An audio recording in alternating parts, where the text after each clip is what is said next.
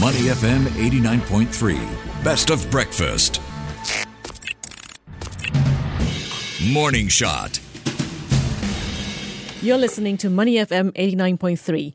Singapore is set to become a secure regional gateway for Canadian companies. This comes against a backdrop of strong investment flows between both countries, standing at over 90 billion Singapore dollars in 2021, thanks largely to sectors such as financial, manufacturing, wholesale and retail trade. In an earlier trade mission kickoff event, Singapore's Second Trade and Industry Minister Tan See Leng emphasised the importance for like-minded countries to continue deepening engagements in trade and investment during turbulent times, and that Singapore is looking to continue working with Canada to advance mutual trade interests as an open and trusted business location. For more now, we're joined by Mary Ng, Canadian Minister for International Trade, Export Promotion, Small Business and Economic Development. Welcome to the show, Mary. Hello, Lindley. It's terrific to be here with you and terrific to talk to Singaporeans. All right, let's delve right in. Canada is investing $24 million to establish a new Canadian trade gateway in Southeast Asia right here in Singapore. Can you elaborate on the projects that we can expect to see in the coming months? Well, indeed, I'm very excited to be back in Singapore and that we are launching our Canadian Trade Gateway here. Mm-hmm. And last week, when we were here on the ground, we launched the first ever Canada Trade Mission that had about 175 businesses and organizations here. And then in partnership with the Canada in Asia conference, the first of its kind, we had almost 500 people here. And who are they? I mean, these are business leaders. These are post-secondary presidents. It's alumni that has a lot of presence here. So what I would say about the Trade Gateway is that from our standpoint, it is the door to the Indo-Pacific, to the Asia-Pacific, here situated in Singapore. But I always say that the door goes both ways. So what is terrific about this is that not only is this an opportunity for Canadians to get access to Singapore and beyond, but it really is to enable Singapore and partners in the region to really understand where there are opportunities for partnership with Canadian companies, entrepreneurs, and so forth. Clearly, Canada is increasing its presence in this region, choosing Southeast Asia as a market point and catalyst for Canadian businesses to grow their engagement. Help me understand the timing of all these initiatives. I'm sure your influence is an important factor too. Well, it's terrific to have been in the region. I was sharing while I was here that I've actually been in the region about 11 times, within a year. And I think that's really important because for Canadian government leadership to be here to demonstrate the presence of how important this relationship is for us is something that I and certainly my colleagues, my Prime Minister and others in the Canadian government are doing. And we saw this in numbers, especially when you have hundreds of Canadians who are here as part of this incredible launch. So I think that is very promising for the relationship between Singapore and Canada and Singapore and Canada into this Southeast Asia region. In your opinion, what can Canadian companies learn and adapt from Singapore? Well, there are so many commonalities between Canada and Singapore. For one thing, we are partners in the CPTPP as trading partners.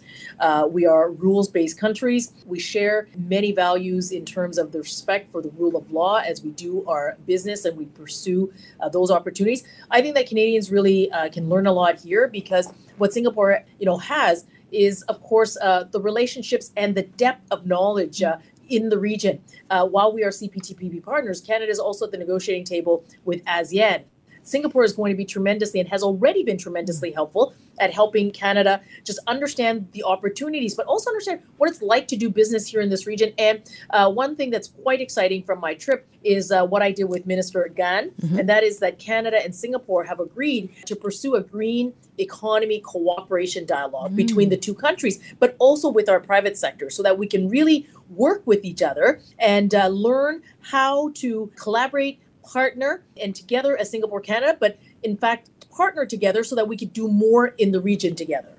Okay, so in any partnership, it has to be a two-way street. What do you think Singapore can learn from Canada? What's in it for Singapore? What kind of expertise is Canada looking to bring here? And what experience can our businesses gain from partnering with the Canadian counterparts? Well, I've been meeting with a number of businesses here in Singapore and in the region, as well as, of course, Canadian businesses. What I often hear from some of the businesses that are here is that Canada has some real expertise, whether it is in the electrification of, of our automobiles and the development of our critical mineral supply chain, in the battery ecosystem that we are building in Canada, that really is making that really, Canada has become the leader. I mean, Bloomberg has rated Canada number 2 in the world in this particular area, with strength in artificial intelligence and the excellent capabilities we have there, strong financial services, strong fintechs, strong health, health services, health tech, and of course the range of expertise to help with the energy transition, for example, tackling climate change through really great innovative solutions like in the circular economy. So there are real opportunities for that kind of partnership for Singaporeans and Singaporean companies to be working, partnering with that Canadian expertise. And of course, I would also say to those investors that are here in Singapore, look to Canada. We are looking for that partnership and also that investment partnership into what is being developed in Canada that would welcome very much the Singapore investment community to be in Canada as well. Speaking of investments, we understand that Canada's Indo-Pacific strategy was launched in November last year. So as part of plans to deepen engagement here over the next decade, Canada is pumping resources to develop infrastructure projects in the Indo-Pacific region. What are the challenges you foresee given the turbulent economic climate, especially with rising costs, supply chain disruptions, as well as geopolitical tensions over the South China Sea? Well, I think the question with respect to infrastructure is a really good one because infrastructure projects take time to develop. And I think here what you see is expertise on the Canadian side, whether it's design or engineering, but also in the area of adaptive solution. I'm hearing a lot from companies or from the infrastructure needs of construction materials like green cement. This is something that Canada is quite good at doing.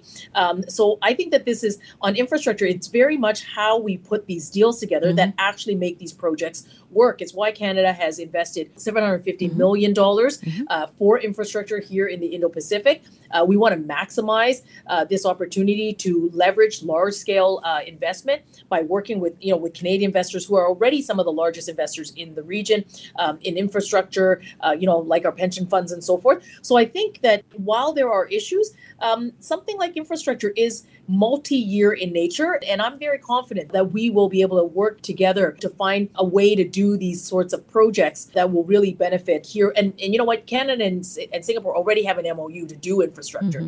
So the challenges that we have at the moment, we're going to have to overcome them. There's no question. We have to find the solutions to that together. But in these long-range projects, that's sort of the outlook that we're taking on this. Adding to those challenges, China and the US are still at loggerheads with one another, with the latest being the spy balloon spat. How is that affecting trade for the rest of Asia from your perspective? Well, in our Indo-Pacific strategy, Canada has sort of set out a strategy on how we're going to work in the region, including how we're going to work with China. And for Canada, it's a multifaceted approach. Canada will always pursue what it does, leading with Canadian values. So those are values that are democratic values. They're values on the respect for the rule of law. They're values around standing up for human rights. So those on areas where Canadians would expect us to challenge, we will. But there are other areas like climate change, like fighting climate change, where I think you cannot work in the world without working with China. Here, Canada and China actually just co-convened COP15, which took place in Canada. It was the Chinese leadership for COP15, but they didn't have it in China, but they did have it in Canada. And that demonstrated the ability for Canada and China to work together on something that is so important like fighting climate change. We're going to compete, of course, and I think that Canadian capabilities and strengths gives us a real ability to compete, and particularly here in the region with Singapore and others in the Asia-Pacific, Indo-Pacific. But ultimately, Canada's approach here is also one where we believe we need to peacefully coexist as well. So that's what we've laid out in the Indo-Pacific strategy around how Canada will engage with China in this multifaceted way. And that's the approach that we're taking. Certainly a great approach to have. Now, back to bilateral ties, trade ties specifically. Singapore and Canada have had more than 50 years of close diplomatic ties as well. How do you envision the next 50 years to be like? Are there any new areas of growth you hope both countries can explore together? Well, I think that, for one thing, this very long and friendship relationship between Singapore and Canada is something that we value. And this work that we're doing here in Singapore and into the region is just another evolution of this important relationship for Canada and for Singapore.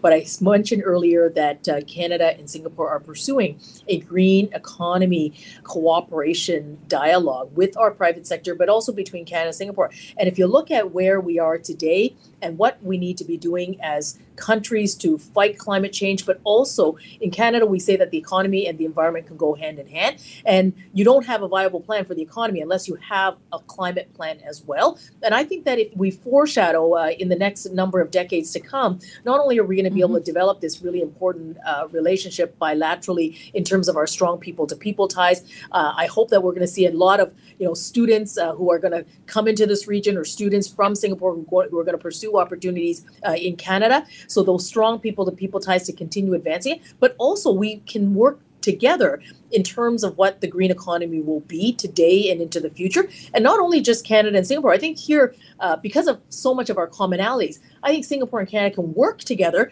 And in this effort to fight climate change, but also create opportunities and jobs and so forth, we could do it together. And through this partnership, work into the region as partners. And on that positive note, thank you very much, Mary.